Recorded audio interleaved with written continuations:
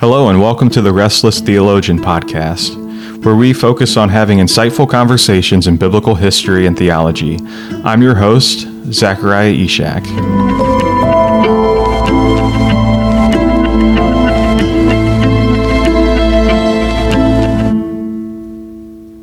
In our fourth episode, we will be discussing the Doctrine of Predestination.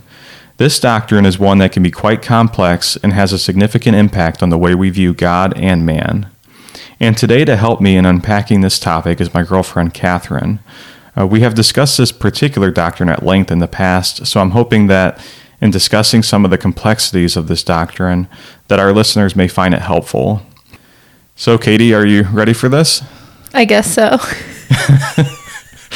Yeah, it's been a difficult one to try to prepare for. I think that there's a lot of difficulty in trying to figure out how to lay out this doctrine in a digestible way and one that's going to make sense, because you can easily go off into different directions with it.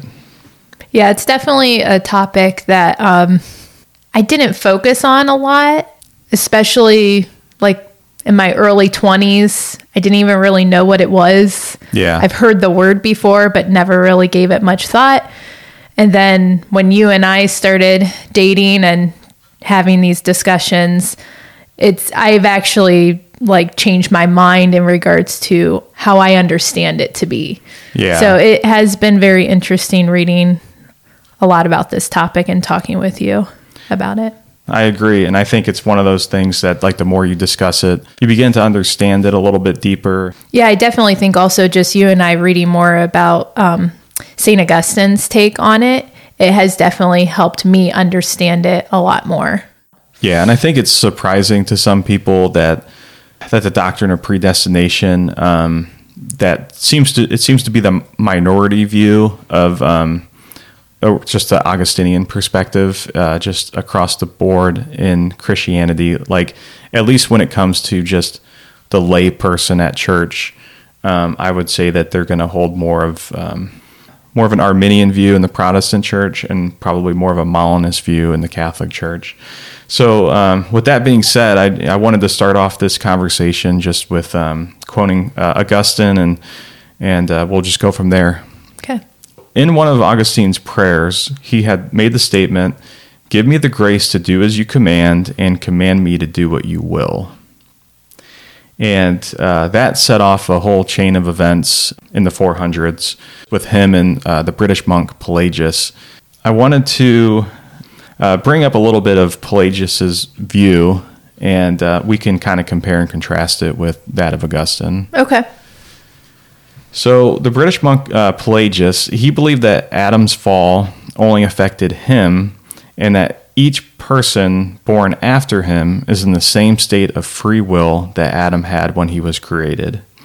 So that a man can basically, at any point in his life, choose to be completely free from sin.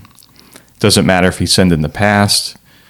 I mean, he can at any point decide, from this point going forward, I'm going to be completely sinless. He thought that was something that was within man's power. And just contrasting this with St. Augustine's view.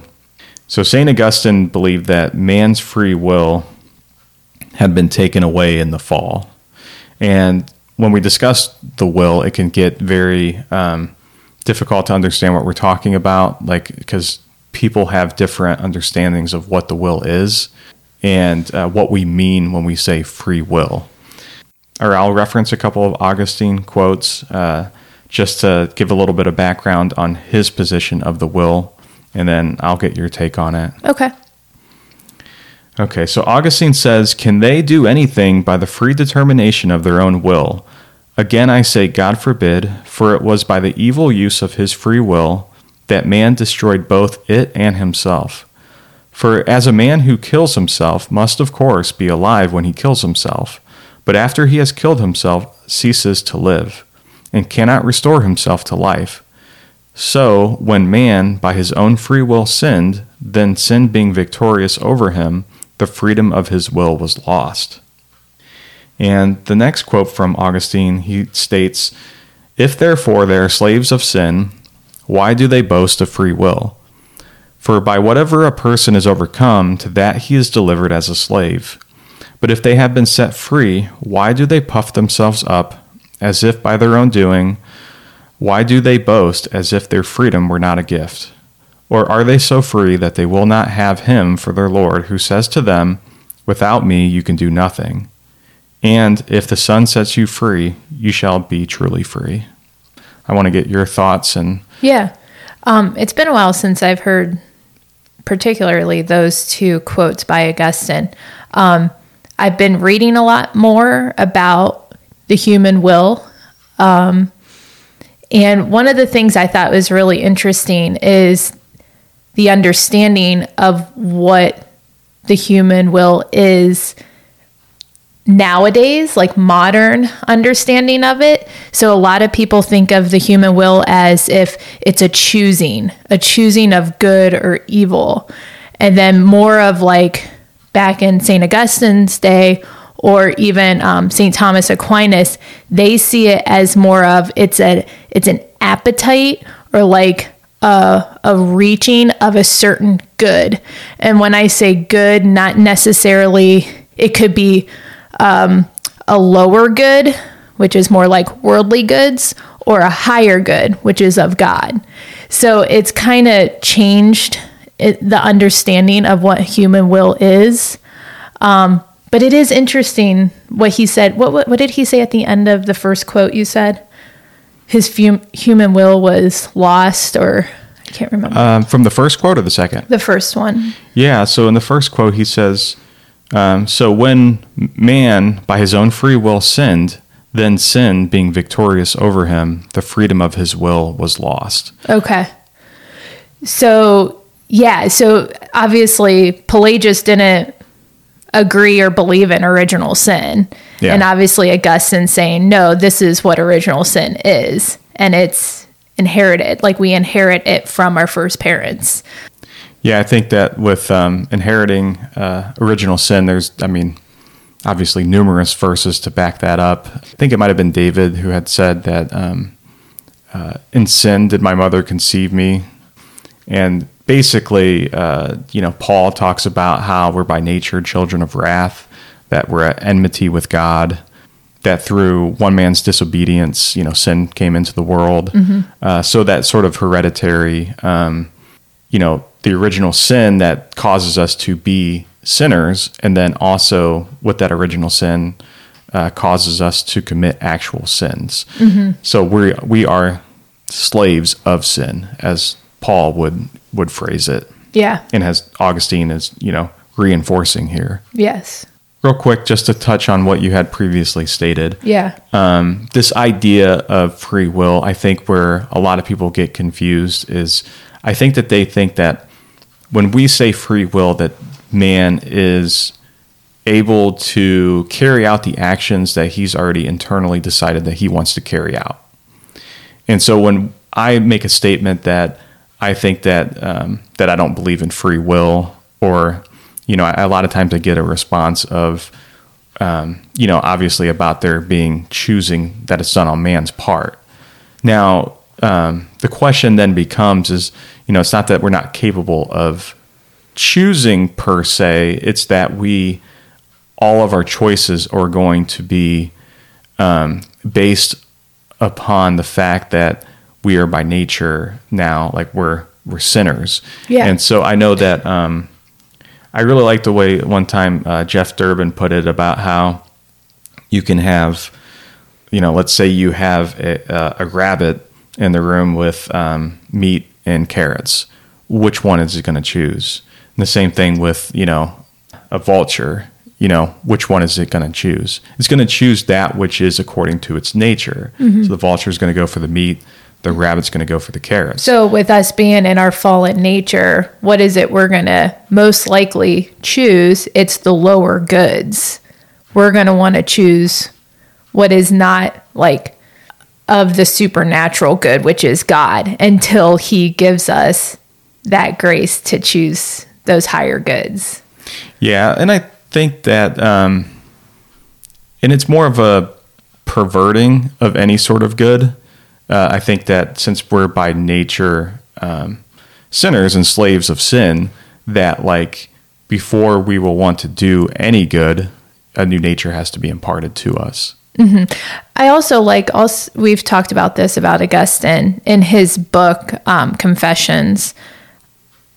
Is it Confession or Confessions? It's Confessions. Okay. I couldn't remember if there was an S at the end or not. No, it's Confessions. You're good. How when he was younger, like he knew stealing was wrong. Yeah. But he still did it anyways. He stole the apple from his neighbor's tree. Wasn't that what it is? Well, I haven't read the book in a long time. Yeah. So basically I think it was him and his friends. It's been a while for me too, but him and his friends, they had stolen fruit from, I think, a neighbor's orchard.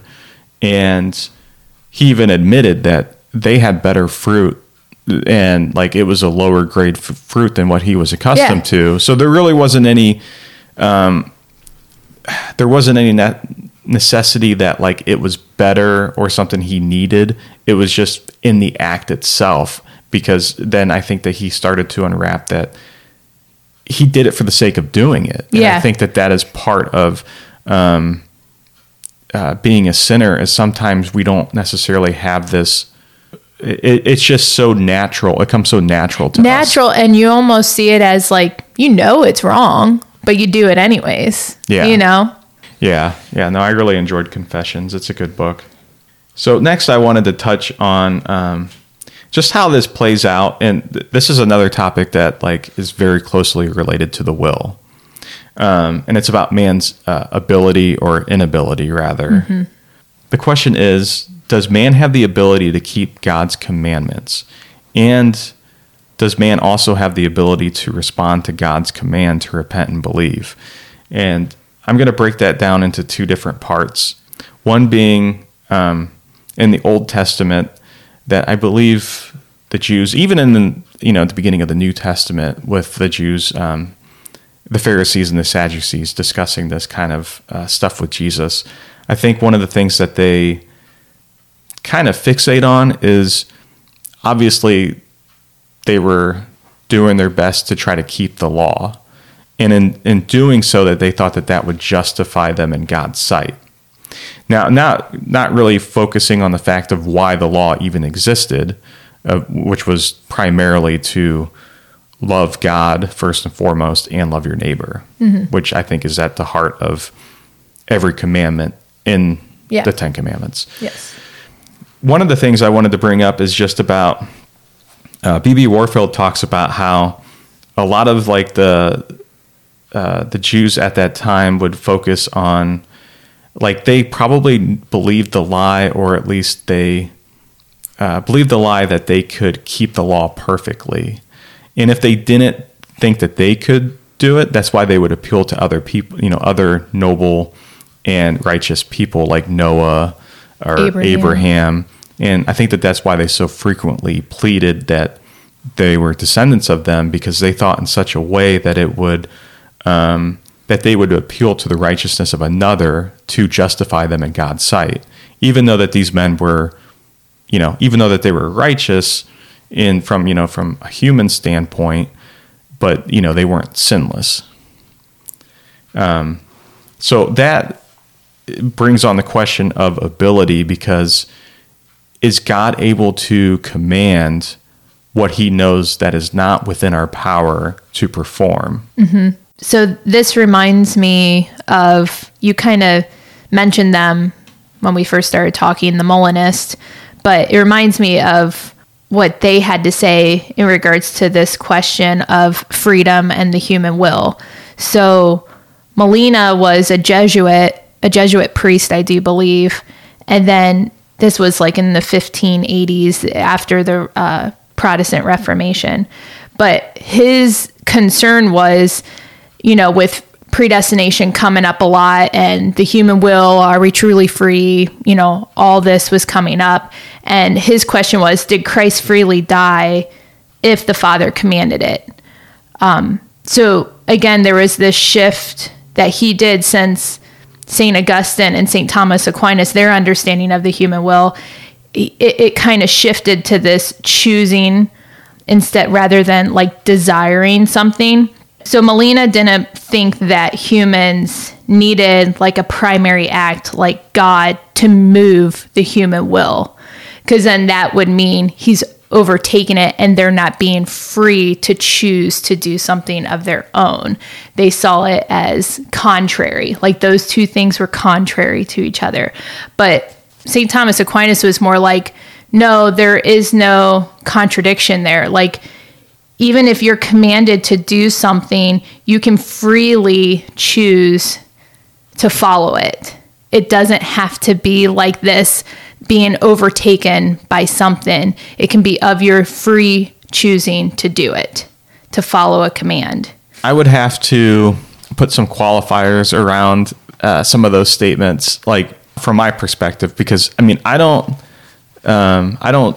I'm not super familiar with a lot of St. Thomas Aquinas' writings. Like I've read far more of St. Augustine's, and I know that they have a lot in common. I mean, there's some areas in which they differ, but I would say that going back to what you were saying about the Molinists, are you saying that from their standpoint that they didn't like the idea of God having to move the will in the direction he wanted it to go, or else man wouldn't be free?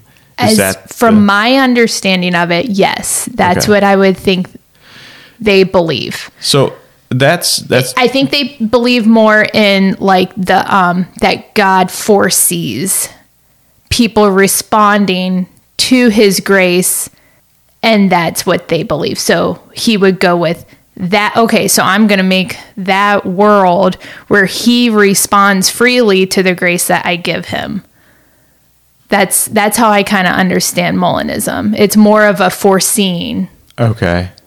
Yeah, so that is similar to obviously the Arminian perspective about, what they would probably say is that God looked down the corridors of time and foresaw that you would choose to believe in him of your own free will. That is the reason upon which he predestines you. But obviously from more of a Thomist view, more of a Calvinist view, and I use those two, and I know that they're not interchangeable, but at least in this regard, I think that they have a lot in common in regards to the doctrine of predestination when it comes to the initial act, because from my understanding, from what you're saying, I mean, Molinism and Arminianism is both going to hold that man has free will to choose God. It doesn't necessarily require a supernatural act on God's part, but more from...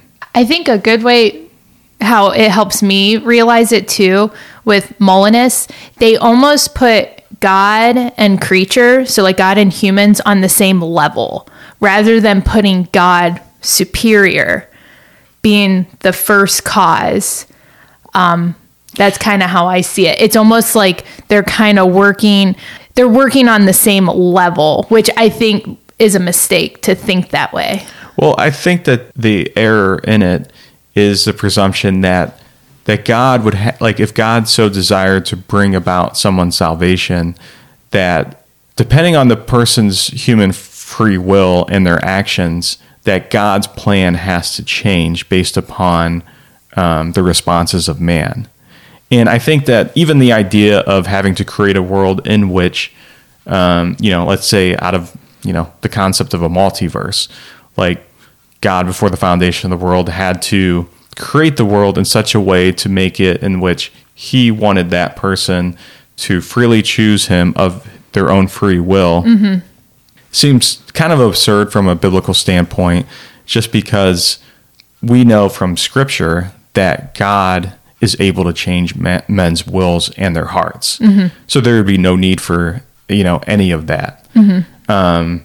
Now going back to like ability, the question of, I'll just kind of reiterate this, but the question of free will is not a question of whether or not a person still has a will, but if that will is truly free, and if they have the ability to carry out that which is being commanded by God for them to do. Pelagius would say yes, Augustine would say no. And to kind of add a proof text to that, in John 6:44, when Jesus is giving the living bread discourse in John 6, one of the things that he says is that no man can come to me unless the Father who sent me draws him, and I will raise him up on the last day. Yep. They found this very offensive, and I think that they understood in a sense of what he was saying. Which is interesting. Sorry, really quick. The same reason why Pelagius found it offensive what St. Augustine said. Exactly, because both questions revolve around ability. Because going back to Augustine's prayer, where he says, give me the grace to do as you command and command me to do what you will. Pelagius was deeply offended by that because he thought it was absurd for God to command something that's not within our power to perform. So I think that what we should talk about next is, we've covered, free will, ability, or rather man's inability to respond to God's call. So God's call would be repent and believe. Now, I think where a lot of people get tripped up with this is that, same thing with Pelagius, but maybe, the idea that they would be offended that God would command something that is not within our power. So to come to Christ is not within our power. It's a supernatural work. So in order for it to be when it's a supernatural work and it's not something that we initiate, and I kind of like how Augustine had brought up about, when a man has killed himself, he ceases to live and cannot restore himself to life. And I think that is a very good way of looking at the idea of being born again, or spiritual rebirth, I guess, because it is not something that man can initiate. I think Christ says in John 6 also that it's a spirit that gives life. The flesh profits nothing. And I think part of what he's saying there is that man's rebirth is not something that the flesh is able to initiate. It's not something that man is able to do. It's something that the Spirit does within that person. Yeah. So I have a few verses here that I kind of want to just power through, and just to kind of set a background for just the doctrine of election and predestination. I kind of use those terms interchangeably a little bit, but so this is in Ephesians 1. This is verses 4 through 6. He says, even as he chose us in him before the foundation of the world, that we should be holy and blameless before him. In love, he predestined us to adoption to himself as sons through Jesus Christ, according to the purpose of his will, to the praise of his glorious grace, with which he has blessed us in the beloved.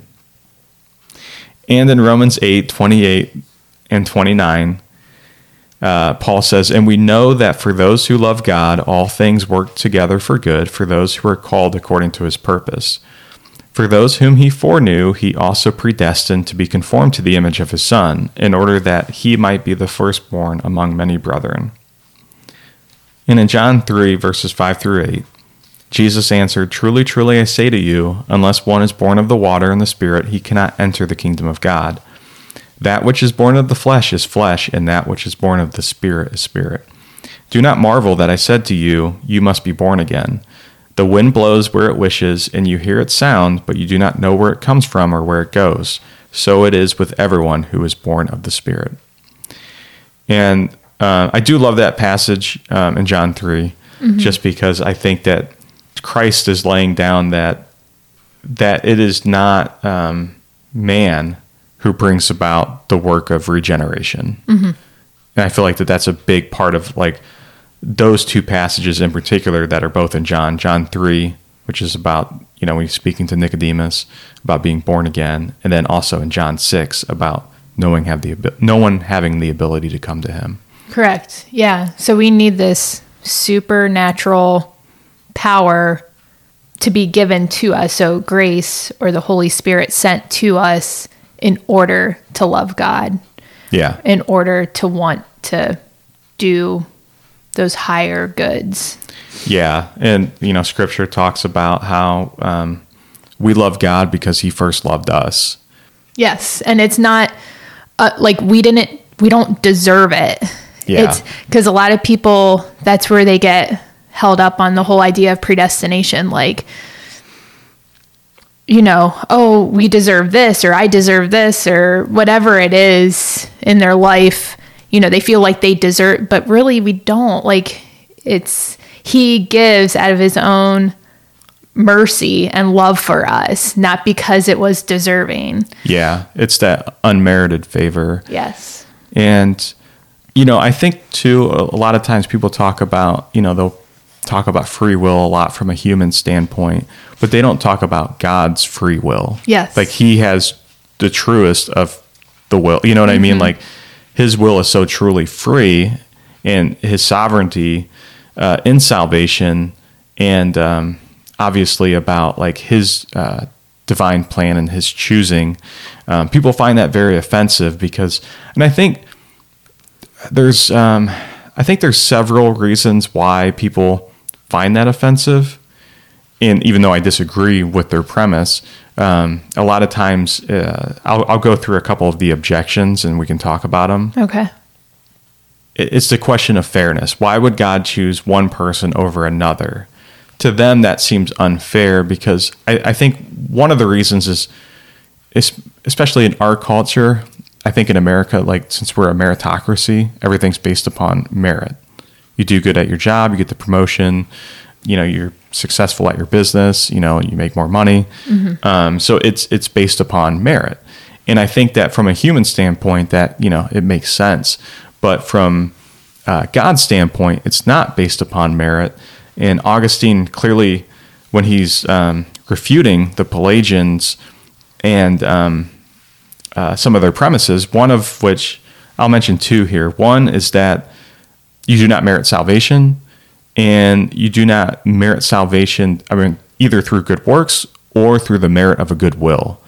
And I think with the merit of a good will, I think Augustine kind of sets the stage and kind of prepares for the arguments that would be had later during the whole Arminian Calvinistic controversy, because I think that is where the Arminians sort of live. From their theological point of view, it's all surrounded by the merit of a good will, because they won't claim that God's choice is based upon, or God's salvation to man is based upon merits.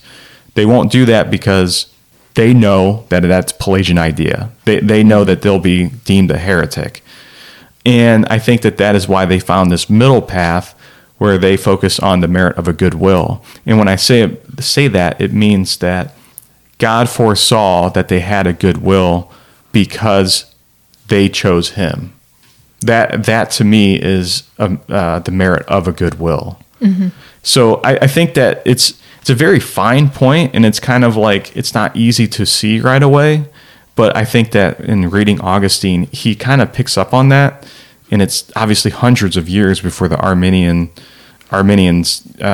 come into play. Yeah. In this whole controversy about the doctrine of election. Yeah, I will say probably somewhere where you and I might disagree on, just because you made me think of it when you first started talking about this. Just because since you're coming more from a Calvinistic point of view and I'm coming more from a Thomistic point of view, when it comes to God choosing only certain people that he gives his grace to. So I kind of believe it more as God can give his grace to everyone, but not all will respond or get the same amount of graces. So I believe that it's more limited in regards to how much grace he gives somebody. So what you're saying is that...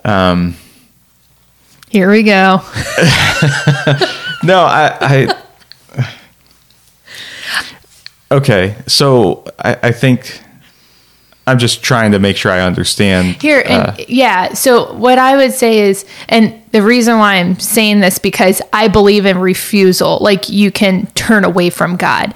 God can give his grace to somebody, even if it's, so like, I believe in different kinds of graces. So like, actual grace is like divine motion. So he, non-believers walking down the road and they get the urge all of a sudden as they're walking past the church to go inside and pray to God and ask God to like, please help them. And, I believe that type of grace, like something that's puts a little spark in somebody, like I believe that can be given to everybody. And that's coming from I think it's 1 Timothy where he says like God desires all to be saved. But obviously we are not universalists. We don't believe that all will be saved. I'm just saying that's where I'm coming from in understanding or believing that you can refuse God's grace. But I also believe it in a certain standpoint where I think God can give more graces to certain people. So like, I'm very thankful for the graces he has given me, but I think he's given more grace to other people than he has to me. So that's kind of where I stand on that. Yeah. So I think you're operating off the premise that, basically grace is resistible. It is where you're coming from. And the Holy Spirit, I think, can be resisted. Okay. So here's a couple of quotes I think that kind of are relevant to bring up, and then we can talk about them. So Augustine makes this statement where he says, "Were man left to his own will to remain under the help of God if he chooses, while God does not make him willing, among temptations so numerous and so great, the will would succumb from its own weakness. Help, therefore, has been brought to the weakness of the human will by divine grace acting irresistibly and inseparably, that thus the will, however weak, might not fall or might not fail."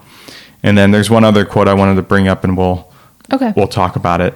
B.B. Warfield, also in his book, The Plan of Salvation, he states that, "But they suppose that though dead in sin, man can resist and successfully resist Almighty grace. Resistance is, however, itself an activity, and the successful resistance of an almighty recreative power is a pretty considerable activity for a dead man." Okay, so the first one was St. Augustine. Correct. He's saying that divine grace acts irresistibly. Okay, so it is given to somebody, and they can't. Okay, so I'm just thinking this through my head. If they can't resist it, can they eventually turn away from it?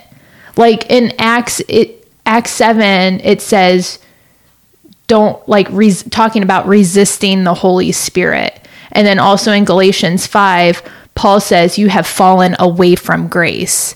So I guess that's why I see it as like there are more amounts of grace that can be given to somebody that are more of a, not so much the actual grace that I talked about, but like habitual grace, which is a little bit more stabilizing and more like infusing the grace in that person.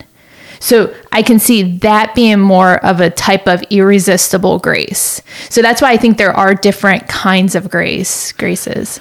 Well, I mean, I could be right. This is just what I'm thinking. Right now. No, you're fine. I think that I don't want to get too hung up on declaring how many different types of graces there are. I mean, I think that there's maybe, common grace, and then, I think that one's definition of grace kind of depends on the context.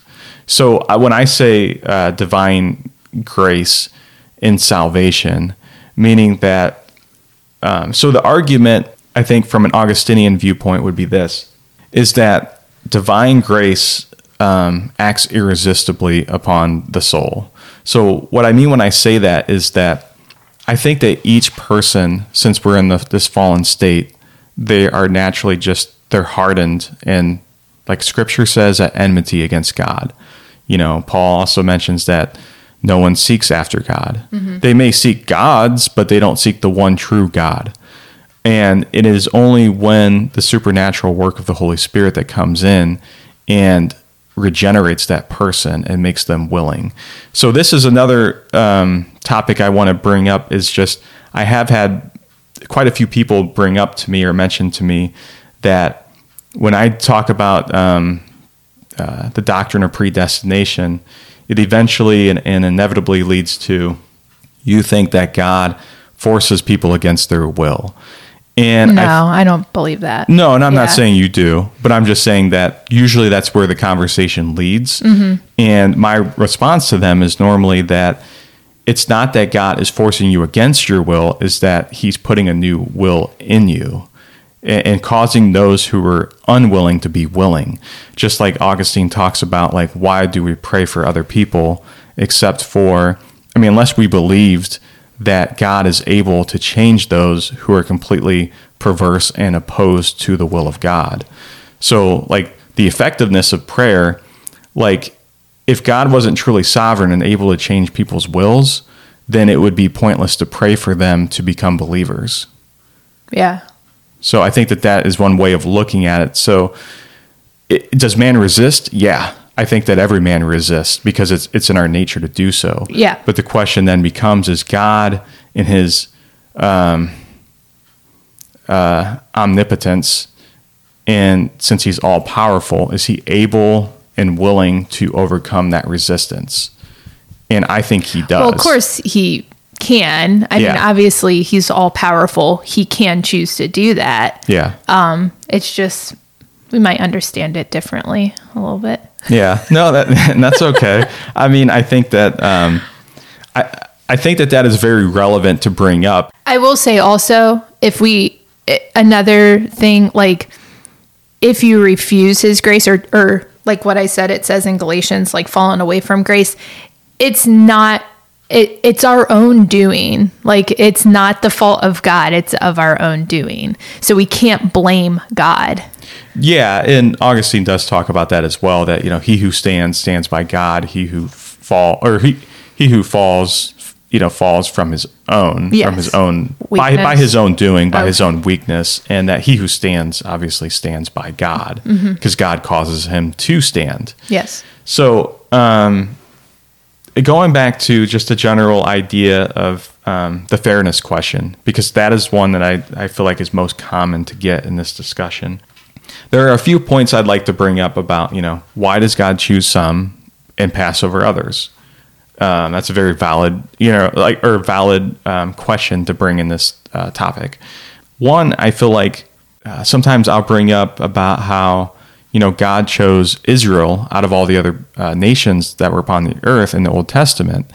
And, he chose them and passed over others. So that would be a fairness question.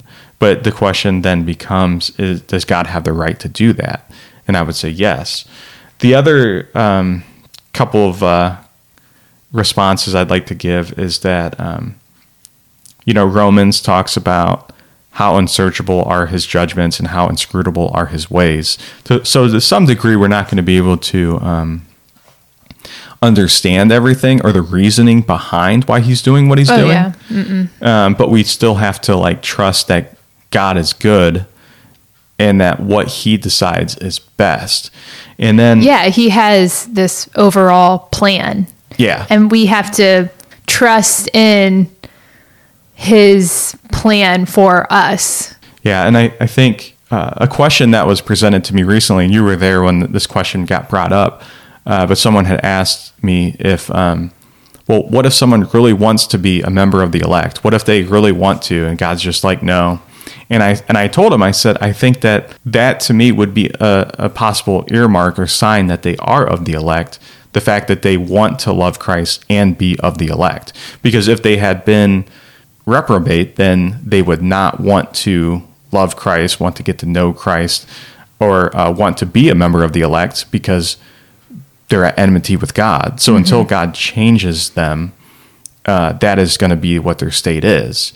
Yeah, this kind of reminds me of our first episode together in regards to the angels, the fallen angels.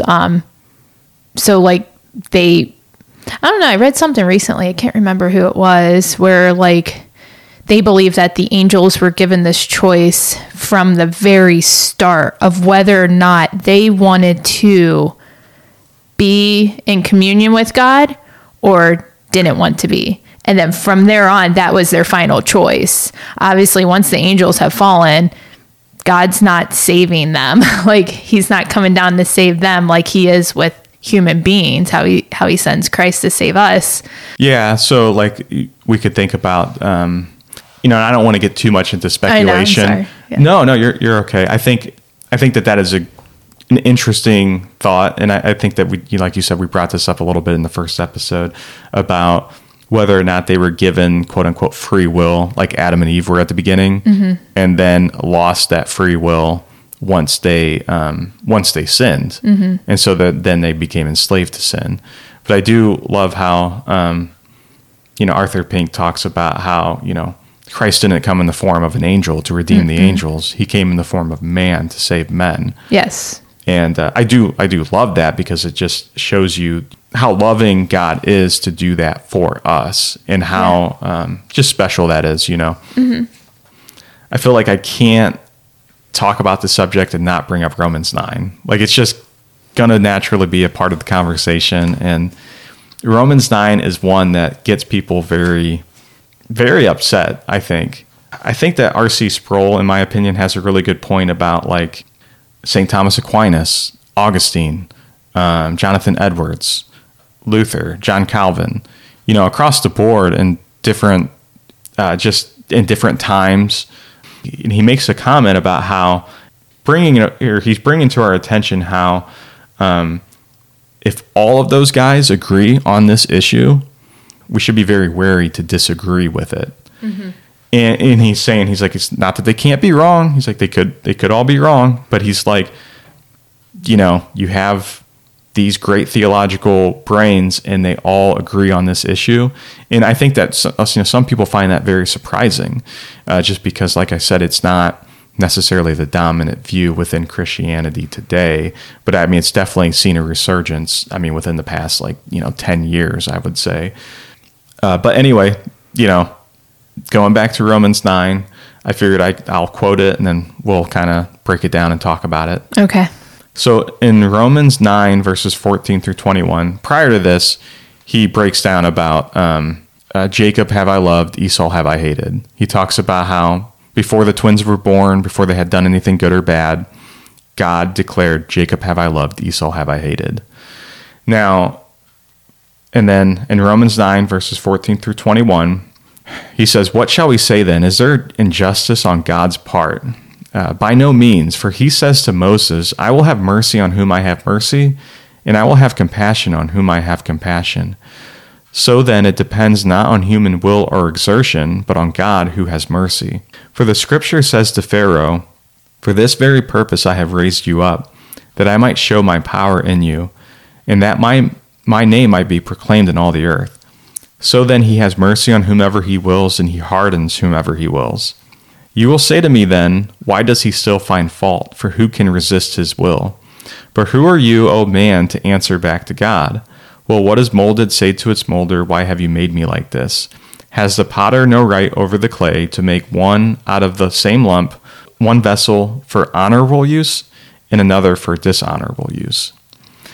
And I feel like that's Romans 9 is one that I feel like usually where this discussion starts, because it is Paul clearly outlining or detailing the doctrine of election, God's sovereign choice, and also too the question of fairness gets brought up. And I think that a couple of times he has responses to people. He says, what shall we say then? Is there injustice on God's part? He says, by no means. Because he's automatically assuming that people are going to be offended by it. Yeah, he's assuming people are going to be offended and charge God with injustice, which is a terrible thing to do. And then also, too, the question of for who can resist his will? And he responds again. He says, but who are you, O man, to answer back to God? Well, I think this is where it comes, like, he has his overall will, his plan for us. Like when he talks about hardening hearts, like he hardened Pharaoh's heart or Pharaoh hardened his own heart, that simply means he had a plan for Israel. Yeah. And that's why he allowed Pharaoh to harden his own heart, because there was this plan that he had to free the Israelites from Egypt. And not only that whole thing was foreshadowing so much more for Christ to come and for us. So it is quite amazing to see how his overall plan is just it's so beyond what we can even understand. And I think that is, I understand why people can have a problem with this, because I was kind of there. It was hard for me to understand that or read it and be like, what does this mean? Like, this seems unfair, or this seems, or it's not, but like, it's difficult to understand why is it like this. But we have to trust that God, he loves us, and his plan is better than anything we can imagine would be. If we think something is better, it's not. God knows what is best. Yeah. And so we have to trust that. Yeah. Going back to what Paul says in Romans 8 about him working all things for good, even back to the story of Joseph, where, his brothers had thrown him in that den, and then also, if I can use the term den, but they threw him in that pit and let him suffer for a while, and then sold him into slavery. What does he say to them when, they find out who he is and his new standing? And, I think he's second only to Pharaoh himself. And he says to them, and, he forgives his brothers and says, you meant this for evil, but God meant it for good. I love that story. It's one of my favorite stories. No, I totally agree. I think it is one of my favorites too, just because, despite the hardship and the heartache that he endured for, because of the actions of his brothers, but still that, just about him forgiving them, and so quickly too. I mean, it does make you wonder, like, how long it took maybe for him to get to that point. Like, did he forgive his brothers, as soon as he was enslaved, or did it take him, I'm sure it's something he probably struggled with internally for a while, but then probably God allowed him to see the bigger picture, and that God worked everything out for good, even through, people's wicked evil deeds. Acts. Yeah. Evil acts, which is crazy to think about. Mm-hmm. Yeah. In this discussion, I think it's good to bring up something I heard recently. I was watching another Sproul video about this, and he was just talking about how, going back to people kind of struggling with, why would God do this for one person and not another? I think it's interesting how Sproul brought up about how Saul had that road to Damascus moment. Pontius Pilate didn't. And then who was the main priest that was behind trying to have Christ crucified? Do you remember his name? It's not Nicodemus, is it? No, it's something close. Caiaphas. That's what it was. So, but Sproul brings up about how God didn't do that road to Damascus moment for Caiaphas or for Pontius Pilate. As far as we know, he didn't. But according to the scriptures, it's it doesn't say it. So more than likely, those moments didn't happen for them. God didn't come to them and proclaim who he was. And I think that, the question needs to be asked, well, why did he do that for Saul, but didn't do it for Pontius Pilate or Caiaphas? And the same thing for Peter, and I think it's Matthew 16, he says, Peter just gets done proclaiming who Christ is and that he's the Son of God. And Christ says, "Blessed are you, Simon Bar-Jonah, for flesh and blood hasn't revealed this to you, but my Father in heaven." And here you have the Father in heaven revealing a truth, a spiritual truth about who Christ is. And he allows him to see that. And he does that for some and not for others. Why he does it, we don't know. Mm-hmm. But I just feel like it's very relevant to bring up. Yeah. So I would like to kind of close on this idea, just because I do feel like this is another objection that people are going to get, or that you're going to hear when someone says, well, if God predestined some for salvation, why preach the gospel? And I'm going to run through these quickly, and then feel free to interject where, if you want to add anything. Okay. One is we are commanded in the Great Commission to proclaim the gospel to all men, without distinction. Two, we don't know who the elect and non-elect are. That's not for us to say, because someone could act like a member of the non-elect and then still be a member of the elect and come to saving faith.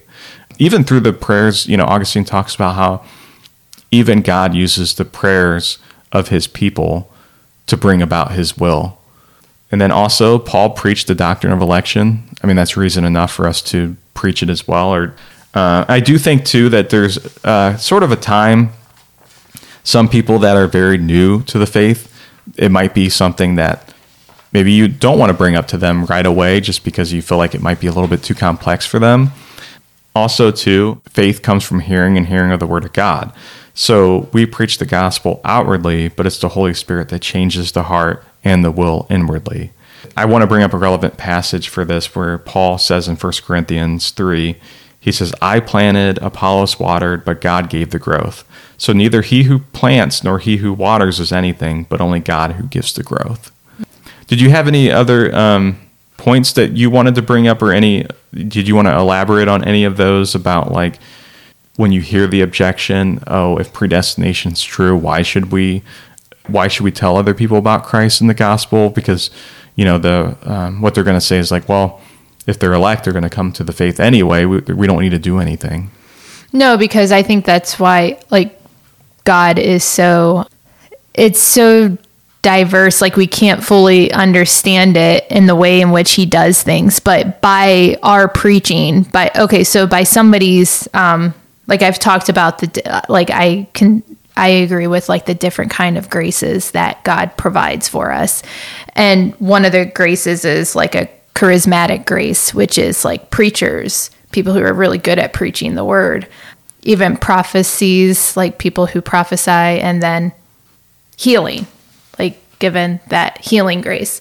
So I think he gives some people those graces in order to provide them in different ways, different virtues in which that is also drawing other people to God, but it's still God that's doing that. Yeah. It's God doing it through certain people to draw others into the flock, or the elect. Yeah, and to build off of that, Paul talks about how we have, we are the body of Christ, and does the hand say to the foot, "I have no need of you"? I mean, I'm just paraphrasing. I can't quote the exact passage, but basically that, what a hand and a foot do are differently, but still nonetheless, they're both important. Yeah. They're important to the function of the body. So some people have the ability to be able to teach. Some people have the ability to preach. Some people even have the ability to show more loving kindness because, that's just, they're more empathetic. They could be more loving. And I think that all Christians should be loving, but I think that the way in which people express love can be different.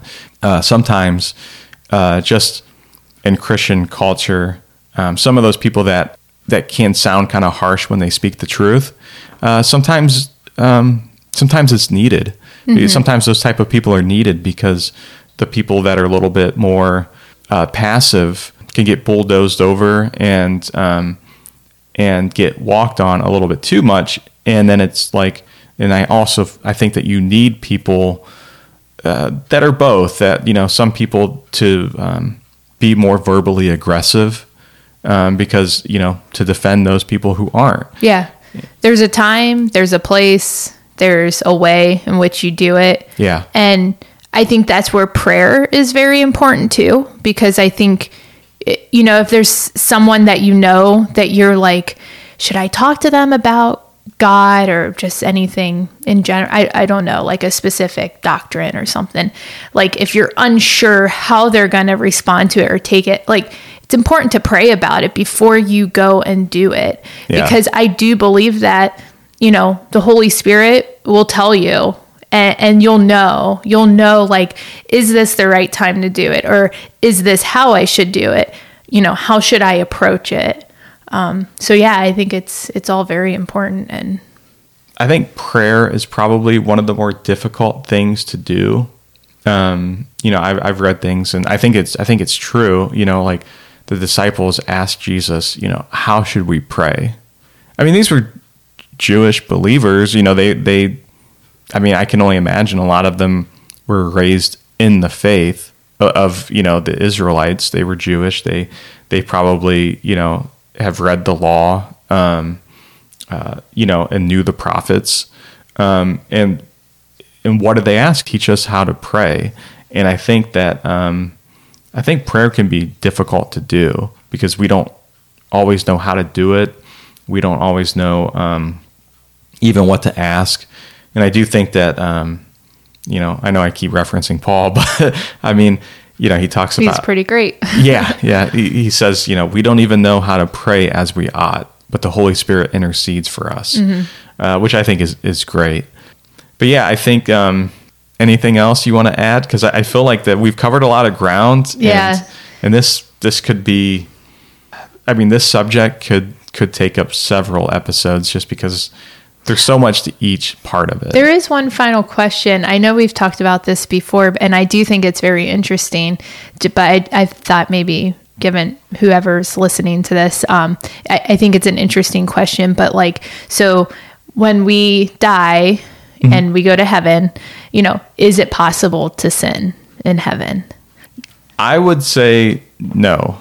And I think the reason why I say that is because, well, for a number of reasons. One, I think that we would be going circular, where I feel like that we would kind of be starting off with square one again. Yeah, with Adam and Eve. Yeah, with Adam and Eve. And that was a question that was presented to me when you were there, when someone had asked me that. And my response was, if I could sin in heaven, I won't be there very long, because I think that... Well, I agree. I don't think we would be able to sin in heaven, because I think our will be so perfected. Yeah. Where again, we're going to crave the greatest good, and that's God. We're going to crave the greatest good, and we won't have any other cravings for those lower goods. It would be impossible for us to do so. And I think it's because we'll be glorified in heaven with God. And I think it's going to be even greater, obviously, than what it was in the beginning with Adam and Eve before they fell. And again, this is going back to God's plan for us. Look at how he turned that, and he had a plan for an even greater good, which is us being with him in heaven and not being able to sin again. Yeah, I don't think we'll be able to sin in heaven. But yeah, I mean, that's all I have for now. And, I'm sure that we're going to return to this subject. Yeah, we should do a whole series on it. Yeah, I agree. My next episode is going to be with Corey, and we're going to be discussing the gift of perseverance. So that's kind of, it's hard to kind of separate predestination and the gift of perseverance, because I feel like that they're kind of obviously linked topics. So that'll be our next episode, and I really appreciate you coming on, and I mean, it's been a really good conversation, and I think that I'm looking forward to the future ones we have. Same, me too. Thanks for having me. Yeah, thanks for coming on.